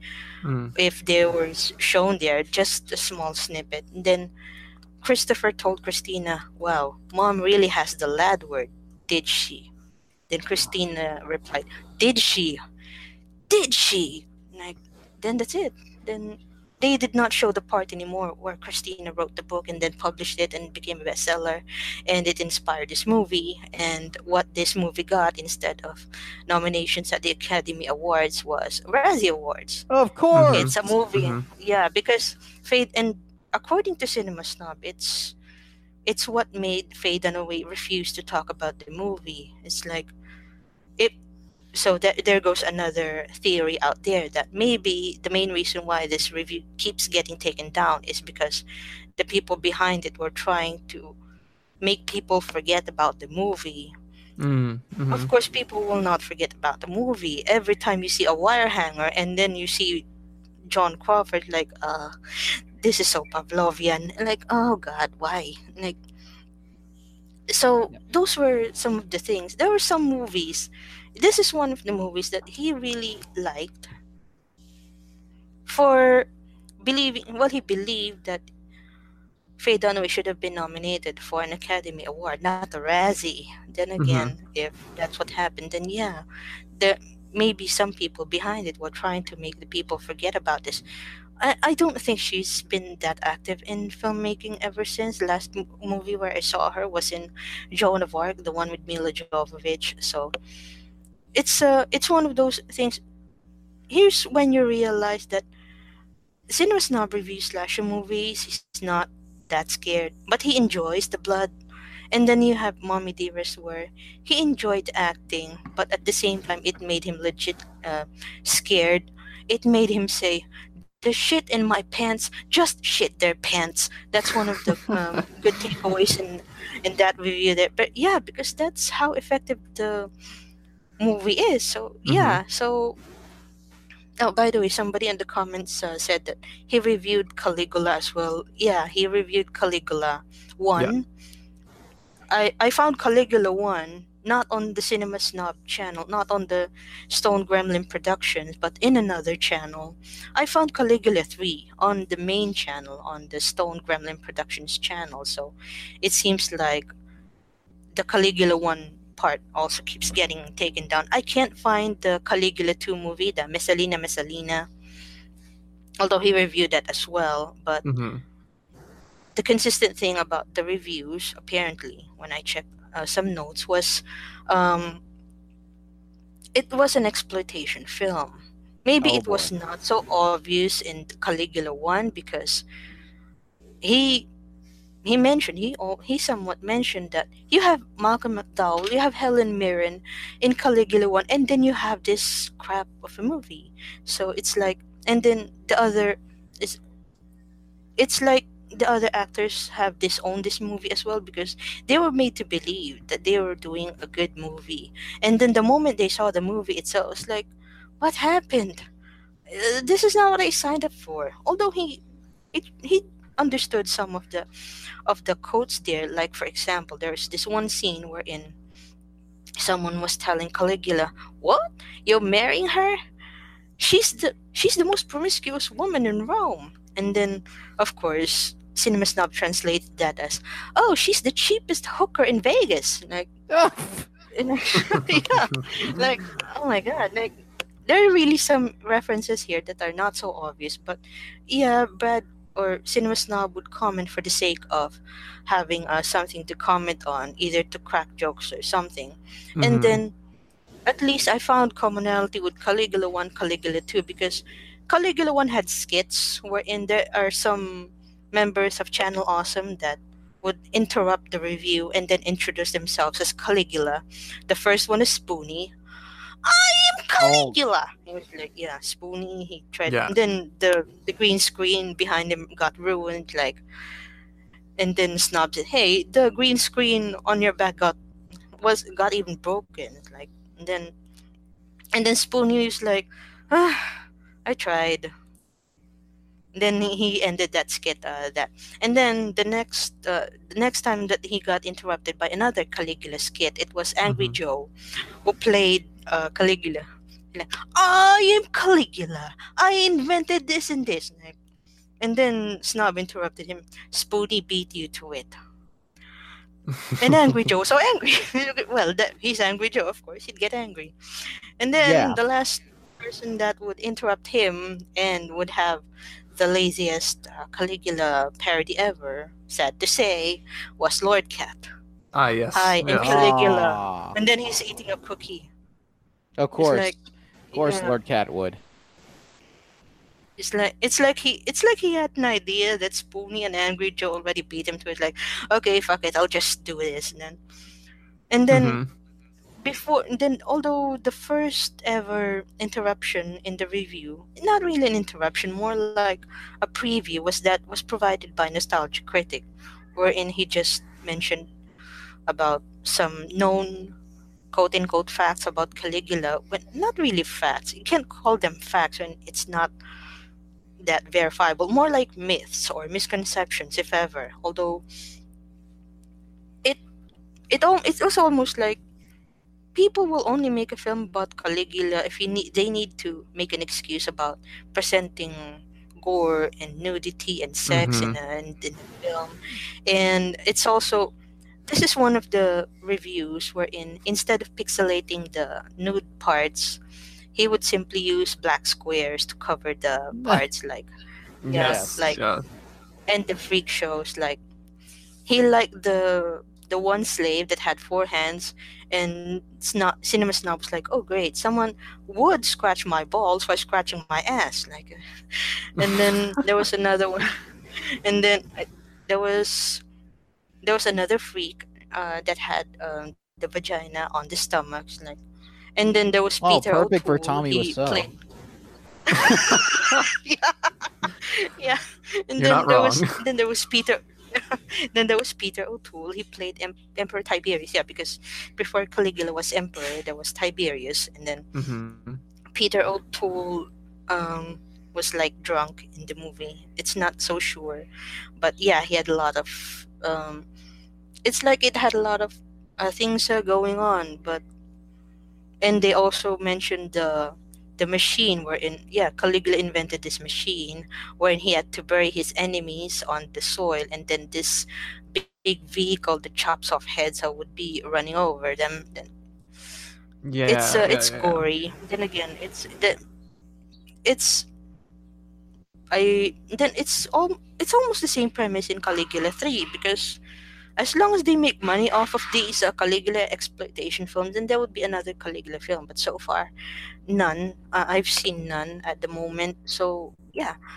So those were the things that I've had. And then the other one, before I forget, I also mentioned here that he made a review. The other one that was included in the best of Cinema Snob was The Lonely Lady. Some of the clips from The Lonely Lady are used. Some audio clips were used for Mommy Dearest, simply because of the line that the main character in Lonely Lady said, that, just to rephrase, I had to fuck my way to get to the top. Like, Yes. Yeah. which is like a thing in Hollywood. Like, yeah, because there was this scene in Mommy Dearest where Christina received an acting award. By the way, I forgot to mention about the Mommy Dearest. Another scene that where Snob sounded like he's defending the way movie presented Joan Crawford was. Christina at that time was already trying to be an actress herself, and then she got sick, of course. She can't make it to work. So Joan Crawford presented herself as a substitute for the same character. It's like playing the same character but a different actress. So the Snob found it odd because at that time Christina was in her late 20s, Joan was already in her early 60s, and that would be awkward. Yeah, I would. Yeah. Yeah. So, but then again, she's Joan Crawford, and if you dare cross her in the film and try to remove her, she'd insist that scene with Louis B. Mayer might happen again. It's like, I leave with Oh. royalty. Yeah, she might do that again. So yeah, they just No avoid thanks. anyway. Okay. So yeah, back to the review for The Lonely Lady. The Lonely Lady, if there's one Razzie winner that deserved it, in Cinema Snob's opinion, it was Pia Zadora. Pia Zadora was the lead actress in The Lonely Lady, and it's not clear what does the title have to do with the movie, because this is about the story of a writer, a script writer, who wanted to make a name in Hollywood, and then she wanted to make a name in Hollywood, but she had to sleep her way to get there. She married this man who's older than her mother, and then she got into a relationship with um, this man that introduced himself as a Hollywood producer, and then she had a relationship with this woman. It's like, so regardless of sex, regardless of gender, she would be sleeping with this person just so she would get a break. And then this movie is more like an attempt to present Pia Zadora as an actress than an attempt at presenting a story, because it may not be clear what the title has to do with the story. And the Snob almost felt bad for the character, if not for the bad acting. The acting was so bad he almost forgot about how inconsiderate the people around her were. Well, almost. The thing here, okay. For example, there was a rape scene here, and then the mother refused to file charges against the rapist because, well, this is Beverly Hills, and he's one of the Beverly Hills debonaires. Like, what kind of mother are you? You can almost sense Snob saying that, and then and then she married this man who's older than her mother, and then the mother was against this. Like, where's the character consistency in there? And then when the lonely lady, the titular character here, left the husband, she was like, "Hey, why did you leave your husband? So and so and so and so." Like, what? And then next thing you realize, like, there are really scenes where they try to present her as an actress. Like that rape scene, she was overacting, she was crying, she was screaming, and all the other guy did was hold the hose. Because that's apparently the one that he used to rape her. And then there's another scene where Pia Zadora apparently snapped because of all the weeks that her other lover has been forcing her with meth, that she snapped. She faced the typewriter. It's an old movie, so yeah, it's a typewriter that she faced, and then she was typing stuff on it, and then she ended up writing a script. Then she went catatonic, and then she won. By the time she got back into work, she won an award, and she refused the award because, as the quote now is said, "So I had to sleep my way to the top in order to get this." And then she left the trophy on stage and left the stage and went out the building. That's how it ended. Yes. It's the best way to Yeah. go out. And it's the best way to go out. Just like, yeah, if only Marlon Brando and the other Academy Award winners can do that too. Anyway, and I think it got uploaded on the main channel around the time of Me Too. Although this is the worst movie to present at the Me Too You're damn right meeting, it because is. because if you're trying to make a character look sympathetic, at least make her someone that the people feel bad for. You can't feel bad for Mhm. her if the acting is bad, So yeah, it's one of those movies that got preserved. Maybe because the people behind don't mind other people reviewing that because it's really bad. And then yeah, the other notes that I have here were his he was given the opportunity. There's this channel here on YouTube, Double Toasted. They have a podcast, and apparently the interview that they had with Brad Jones was already removed. Somebody managed. Really? Hmm. Uh-oh, we lost her. Oh no. Oh, her internet must have gone out again. Oh. All right. Well, we'll have to just we'll just have to keep going until she gets back. Sounds good. All right. What did you have? For just Yeah, just in general. So I actually, if it's okay to go outside of the Cinema Snob videos themselves, Yeah, sure. and talk more about some of his other stuff. I think the thing that might have impacted me the most is this video. I don't know if you saw it when you were doing your research, but it has some really like matter of fact title, like that one time I tried to kill myself or something. No, I did not stumble across this. Okay, so this was a couple years ago, and he posted it. It's like completely out of character. It's like him like in his uh just his Brad Jones persona, not as the Cinema Snob. And it's this like 20 or 30-minute video that it's a vlog. It's pretty much just done in one take, but it's just him hanging out with his cats and talking about this story about how horribly horribly depressed he got one time, to the point that he actually tried to commit suicide. And he did the video as sort of like a, I don't know, like a coming clean and being like, hey, listen, like my life, I thought it was really shitty at one point and I tried to do this, and uh it turned out that that was a pretty bad idea, and I'm glad that it didn't work. And if you're feeling that way too, then you need to do something about that, because you probably definitely have people that love you, and you shouldn't do that. It's obviously it's much more impacting and eloquent than what I'm saying right now, but it I don't know, it was really, I just keep using the same word over and over again. It was really impacting to hear somebody who otherwise, I don't know, he presents himself as very professional and like together, to just kind of be like, hey, this is a thing that happened in my life, and it's okay to, you know discuss this. um but also some of the other things that he talks about in that video, like how he says basically he has pretty much always suffered with some sort of mental illness, mainly depression. And he talks about how his work on his channel and on his videos is his escape from that.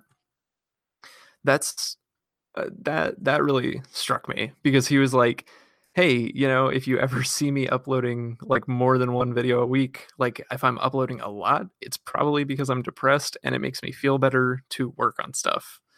And I probably saw this, I don't know, maybe a year before I started, or well, Kylie and I started the channel, before we started trying to do stuff on YouTube.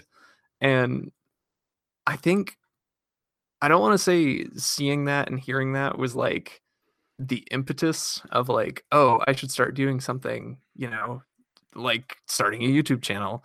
But that's just always definitely come back to me, that the basically the grind that Brad Jones has, and that I think is really encapsulated very well in that vlog, where it's just like, hey, there's a reason that I've been online for how many ever years it is now, like more than a decade.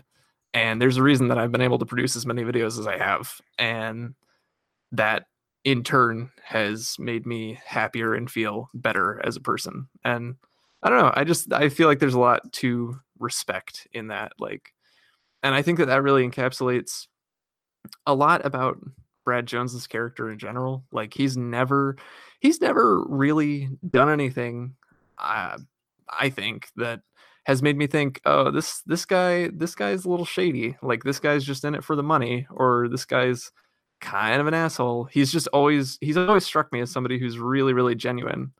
And I mean, like Jing was talking about with the Mommy Dearest review, where he's not afraid in his videos to very strongly disagree with the popular sentiment, you know, and to either be like, hey, this thing that's really popular, yeah, it kind of sucks, or to I mean, obviously he's doing it in character, so it's more emphatic than it probably would be in his own like character. But he's like, either, you know, this popular thing is kind of terrible, or this thing that people don't like, it's actually surprisingly not that bad. So I really respect that like genuineness, you know. Yeah, and there's like I will come up right up front here. First of all, I have to ask about the whole the suicide thing. Yeah, of course. Was this before or after Jew Wario? I he posted let me see if I can find the date for you. Okay. But while I'm doing that, I believe that he posted the video like several years after that happened. All right. But he was talking about a time before that happened, like when I want to say he was talking about like when he was in his 20s, and he was in his 30s at the point that he was making this video. Okay, because I know when I talked about Lord Cat, I remember him saying when it came to Channel Awesome, a lot of the people that were in that group, including Snob and including Jew Wario, that a lot of times they would, you know, try to, you know, speak to them about, hey, you know, something's going on, and, you know, I really just need to talk to somebody, and they would just like smile and like laugh, but they would just not like acknowledge the situation, and to the point where it's like, well, it's like if you weren't so worrying about your own self and then just trying to ignore what your friend's going through, then maybe he wouldn't have pulled the trigger. That's been up for debate amongst some of the crew here about like, okay, is that? I don't think that was really the issue. But you know, we haven't been there, and Lord Cat has. But you know, go for Brad. I mean, he has Doug and Rob as his best friends. I mean, and this sort of kind of ties into the whole controversy with the whole document that came out. When it came up to Brad's name never came up in anything. As far as I know, as far as I remember reading from the document, Brad's name was not even like mentioned in anything. Could have been like a little things here and there, but Brad was always considered to be one of the cool guys, like a very very cool guy to be with. A lot of the people like wanted to do reviews with him. A lot of people wanted to be a part of his shtick. I mean, he was working his way up as being one of the top guys on the channel, or just a part of the whole group in general. The guy, yeah, and he hasn't had anything that's gotten over 1 million views yet. So maybe God's Not Dead 3 will do that. I don't know. Maybe. But when this whole controversy happened, it took them a few months after. I think it took a few months after the document came out for a group of people to go and interview him. And one of the things he's like, yeah, I wanted to wait until it died down. And eventually when it did die down and not as many people complained about it, I knew people weren't going to like care whatsoever. Not realizing, of course, that that kind of like hurts people's reputations, which I don't think like they have to worry about that. They can always rebuild that up. It's not like they have to live with that for the rest of their lives. You know, for themselves. I mean, fans will look at it for the rest of their lives, like, oh, this happened in near part of the history, but you know, time heals wounds. But Brad just shrugged it off. From the interview that I saw when he was asked about it, he shrugged it off a little bit. I know there were some things that happened to him personally when that document came out, even though he didn't really deserve it anything, but I'll get to that in a second. There was that story in the document where they were talking about how they were doing one of the Channel Awesome movies, and they were stuck trying to get some food. There was no catering for the movie. On a production set, yeah. you gotta give these actors food. You gotta give these crew food. They're working on an actual production of a movie. Mm-hmm. I mean, you have to at least provide food, and of course they didn't do that. And I think he posted a tweet or something saying along the lines of, "Oh my God, it's finally over. Like, people stopped complaining about the fact that they couldn't get KFC while shooting a film." Ooh, Brad said that? Yeah, Brad said that. Oh, okay. Yeah. Because because he's on Doug and Rob's side in this whole thing. I mean, he's like still one of the only members left of Channel Awesome. He's like, yeah, I'm gonna stick by them 100%. They're my best brother. They're my best buddies. I'm always gonna be there to support them. I'm always gonna be there for them. And they helped me get to this point in my career. Like, why would I'm not like all these other people that decided that they wanted to go off and leave because they felt like they got mistreated. I mean, this guy gave me a career. This guy gave me a life to enjoy. I mean, there was the whole thing about this whole depression thing. He was. I mean, this helped him. I mean, obviously, it's great when it comes to being an artist. A lot of people will use their emotions and turn it into art, and it becomes great. An example of that is Pink Floyd. Pink Floyd was very angry at people that were criticizing. They were very angry at people for criticizing them. They made a whole song about they did a whole song about a DJ. And they were like, "One of these days, I am going to slice you into little pieces," and it became one of their most popular songs. That's what that song's about, really? Yes, I didn't know that. It's just an instrumental. It's just an right. It's just an instrumental with that little snippet in near like in the middle of the thing. Like, there's this DJ that they just despised so much, and they turned that into a song, and that was it. That became one of their best songs. Yeah. It's amazing what emotions can do when it comes to making art, whether you're happy, whether you're sad, whether you're angry, whether you're depressed. I mean, he obviously turned that into a positive for himself. Right. But the one thing that I will say is that he, besides all that, I think there was a point when people were going after his family. They were going after his wife. They were going after his grandmother. His grandmother, I believe, had to change addresses or something like that. I believe they went after his. When was this? Though around the time the document came out.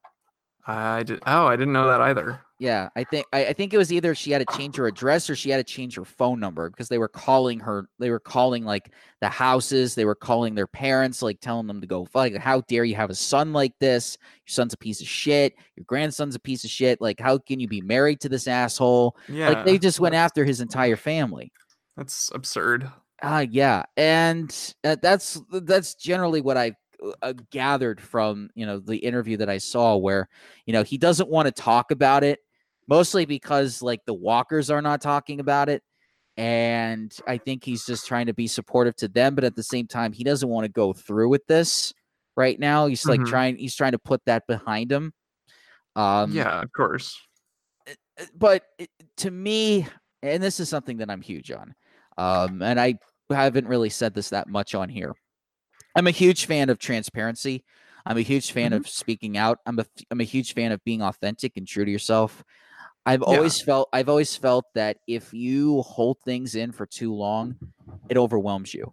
Like, there's got to be and I think it's better if you get it out now than later, because it can, I mean, whether it's if it's a true thing, I mean, just speak whatever you think happened, whether it's you personally or what other people are going through. I mean, you got to be honest with yourself a lot of times when I mean, that's one of the things that I started doing with my solo show now, which I do separate from this channel, is I just speak what's happening during the day. I don't let things, and I've become a lot better because of it. I feel better about myself. I feel great. It's got me to a point where I can now exercise with, not feeling down about it, because I'm talking to people. and I'm actually Mhm. speaking out about something that's been going on in life. I mean, Mhm. put away the character for a second. You're Brad Jones. You are a part of a group that's like this. Even if you say, I will stand behind Doug and Rob 100%, and I will tell you everything that's happened. But regardless of that, he can be honest with it. I mean, he can just say his emotions about it and how he feels about fans reacting to it and talking about like all the shit that he's going through, but he's keeping it to himself. And if he keeps it for too long, you might be seeing a different cinema snob, and maybe not one that people are going to be wanting to see, because you Mhm. can't hold it in for too long. That those emotions are going to get to you.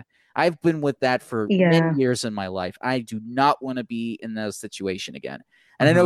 I know people have some skeletons in their closet that they don't want to talk about, but eventually you're going to have to, because Mhm. it's going to be one day it's going to get to you.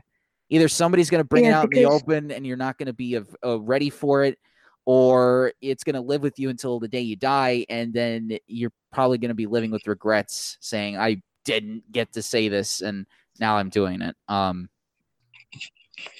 I got disconnected a while ago. I was about to say some of the things that he mentioned at Channel Awesome. I hope my audio is good. I Yeah, just it's used my mobile backup here.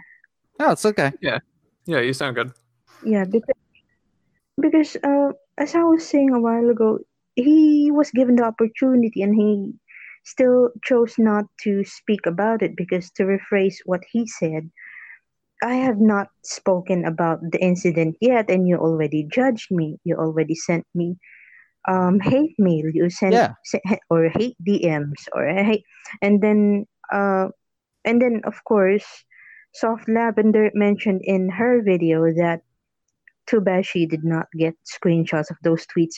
Some of those in the not so awesome document felt betrayed, that they ended up um unfollowing Brad Jones because they felt like when he was given the choice to stand up for what is right or what they believe is right, he chose to side with the Walker brothers. Mhm. He even Yes. mentioned in that interview with Double Toasted that there was this event in midweek or some event wherein the panel consisted of Brad Jones and Doug Walker, and they were like nervous because um, obviously the first question should be about the not so awesome document, Yeah. Right. Oh. and of course there would be some questions that will be screened inevitably, and they prepared themselves for it.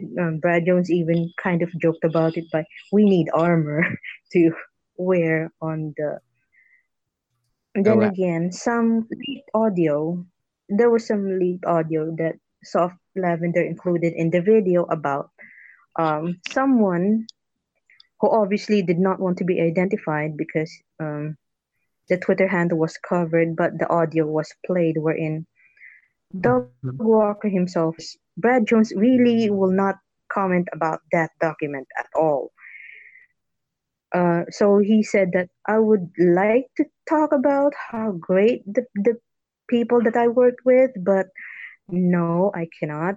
And then some of the tweets that Brad Jones made were saved, unfortunately, were in, oh, finally, somebody got to talk about how some people failed to eat Applebee's or Oh, failed to eat that's what it anything. was. That's what it was. Yes. Yeah, Yes. Okay. like, and then he really will not talk about it because, yeah, because there are really some movies wherein cinema snob accidentally breaks character. Yeah, like the one that you mentioned a while ago, what Mommy Dearest. Maybe he was Mhm. trying to stay in character, and then he saw those scenes about child abuse, and then he had to stop briefly the clip Mhm. while reviewing because yeah, he got affected by it. So although yeah, it's like that's why he became the cinema snob. He would usually snob what the mainstream um, feedbacker would be about, and then this is what I believe this movie is about. And yeah, it's like telling people, you know what, I believe that this movie is good, but you did not give it a chance, and then instead you gave it Razzies. So Yeah. Yeah. Yeah, and he ended up saying in the past, Razzies, saying being credible since never. Like, not may that may not be that's the thing that he said, but yeah, he had issues with the Razzies Mhm. too. Oh yeah. Of Yeah. course, everybody's got a problem with any award show that's out there because it's their own little exclusive. It's like a club. Like they're gonna vote for who they want to vote for, and the people that are watching from the outside are like, Where's my vote? I would have gladly have voted for something. Like why can't you Yeah. see the way things that I see it? Because we all see things differently. That's why. Right. Mhm. I do want to address something that Male Tears is saying. Like I used to be on drugs too. So what? Does it have to be this big thing to address? Um, Let me say this: you are on drugs, and first of all, you don't. It's like you don't tell us like it's great to know like what got you into it and what got you out of it. Like something like that. There's always an underlying reason for why people do certain things that they're not aware of. Like subconsciously, they have no idea. When you find those certain things out, it's great to talk about them. I've always said my one of my new philosophies now is to always keep talking and to not stay silent about things, because that ultimately leads to that type of behavior. Like, oh, so what? Like, this is like, why does this have to be like such a big deal? It's like there's always like a defense mechanism that comes up about something when something is said along those lines, and I've put my defensive shield down a bit, and I still struggle with that a lot. There's some things that I haven't talked about that I would like to, but I'm just like not ready to, at least not yet. I still got to be comfortable with it. But every day when I do my solo show, it's like it gets better and better for me, and I feel better about it. The fact that I can actually talk about shit, regardless of that. And I've never been on drugs in my life, so I can't speak on that front. But everyone has a reason to do something. And Mhm. at least when Brad talked about his depression and his suicide thing, he spoke out about it. He talked about it. He said the reasons that made him happier, and I'm sure that helped him as he was going through with his career, and his reviews got better. I mean, when he had hair, I mean, let's face it, when he had hair, they weren't necessarily the most popular videos in the world. But then when he went bald, boy, did that change. He definitely had a character change, and his content got better. And it's all of that probably had to do Yeah. with the fact that he was able to put those feelings aside or finally talk about them and not let them get to him as much, because when you talk about it, it get it better if you have somebody that actually is going to help you, like really help you, or you Mhm. tell it to the wrong person and it gets worse, and then it ends up becoming a bad thing. So it's all about who you tell it to. I'm Yeah. fortunate enough where I've had many people that are very positive about it and they love it, and so that's one of the things I'll say to you, Male Tears. But that's what I take from Brad Jones's. That's one of the reasons why I like him so much, because he's a good reviewer. He's a good riffer. He's very, very funny. He reviews things that most people would review, but he does it in a way that gets people interested in it, regardless compared to everybody else. And he's still going strong. I think like people even though he gotten these death threats and he's gotten these like attacks against him, they weren't major. They were just like minor ones, even though they affected him a lot. I mean, eventually, when he gets out of this rut and he's able to finally talk about it, I think he'll finally put that aside and get even better and better. He's one of the few guys from Channel Awesome that I think is going to exceed Doug and Rob eventually. I mean, when he gets to his own deal, he'll still be friends with them, but it'll take him to a point where he'll just get bigger and better. Yeah. It Yeah. depends on how much content is out there, but he's got a shtick. Religious movies are his shtick. They're the ones that get him the most attention, and those religious movies are never gonna end ever. There's like 2, 3, or 4 of them that are coming out this year, so he's gonna have a lot to cover. Yeah. There's always Yeah, gonna be weird definitely. movies, so that's my take on things. Mhm. Oh boy, we almost went 2 hours. Can you believe that? Oh, Yes. it flew by. Almost Yeah, it flew by, it didn't it? got him. Yeah. All right. Well, I'm gonna have to end it here because I have to go to sleep in like 20 minutes. Oh no. Well, no, because it's not because I have to work or anything. It's because I'm fasting, actually. I see. Yeah. Oh, okay. Yeah, because I have to get up at like 6:30 in the morning. Because my eating time, I stop eating at 5:30, and then like I don't eat for like 13 hours. So when I get up at 6:30, that's my time to eat breakfast. So I get Oh, up, see. I get up early, I work out, and then I just do things the rest of the day. So Mhm. so that's why. But anyway, guys, thank you for listening. Thank you, Nippon and Jing. First time ever Jing was on the channel. Yes. So Yes, first time, and it's I got disconnected. I'd like to apologize about that. no, Yeah. we blame the Wi-Fi. We don't blame you. Okay. But Nippon is going to come back in about Mm-hmm. 4 months from now. Yep. When we talk about I Hate Everything, but that's in like 4 months. Next week Oh we're wow, doing I hate everything. yeah, let's see how much he hates compared to Mr. Enter. Yes. But next episode that we got is Ego Raptor. Oh yeah. Yes, Mm. so that's going to be with one of our new co-hosts, Wit. That was his choice. By the way, this was actually requested by a fan that actually donated money to us to help us out with the channel. So Thank you. we dedicated this episode to Noah. He was the guy that requested this for us for the donation. So he said, "Okay, which legend do you want us to do for season 5?" He picked the Cinema Stop, so that's why we did this tonight. Oh, nice. Yes, That's awesome. yeah. And so Ego Raptor's next with Wit, and I think Atomic's going to come on for that as well because it's part of he's one of the Game Grumps guys as well. So, Yeah, I want yeah. Before I forget, I have a little plug.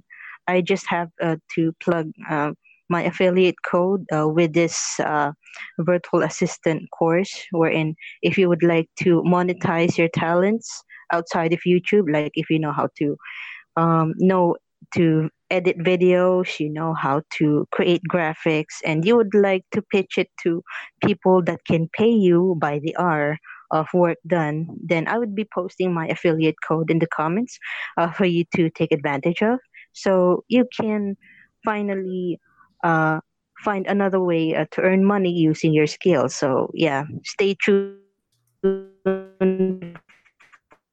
oh, the you're pinging all over the comment place. section, okay? All right, you're pinging Not all over the clear? place. Yeah, you're pinging all Sorry. over the place, but we got the gist of it. Okay, sorry about that, but No. just click my affiliate link. Yeah, I just a disclosure. I would earn partly from it, and yeah, um, right. it's a sideline that I have. So yeah, I have income outside of YouTube. Anyway, thank you for letting me plug. No problem. Cinema, which Yes. plug your shit before we go. All right. So, yeah, we are on the YouTubes, just under Cinema Nippon. If you're interested in Japanese film or in Japanese culture, because that's basically what the show is about. It's about learning about Japanese culture via film. We cover, popular stuff and some more obscure stuff. Try to give recommendations that people may not have heard of before. We've also, and it should be linked on our YouTube, I think, somewhere. But we just recently opened a t-shirt shop on Teespring. So if you are interested in supporting the show at all, you can do it through that. Yeah. Well, I'll see if I have a size that fits me, and I'll wear it. All right. Sounds good.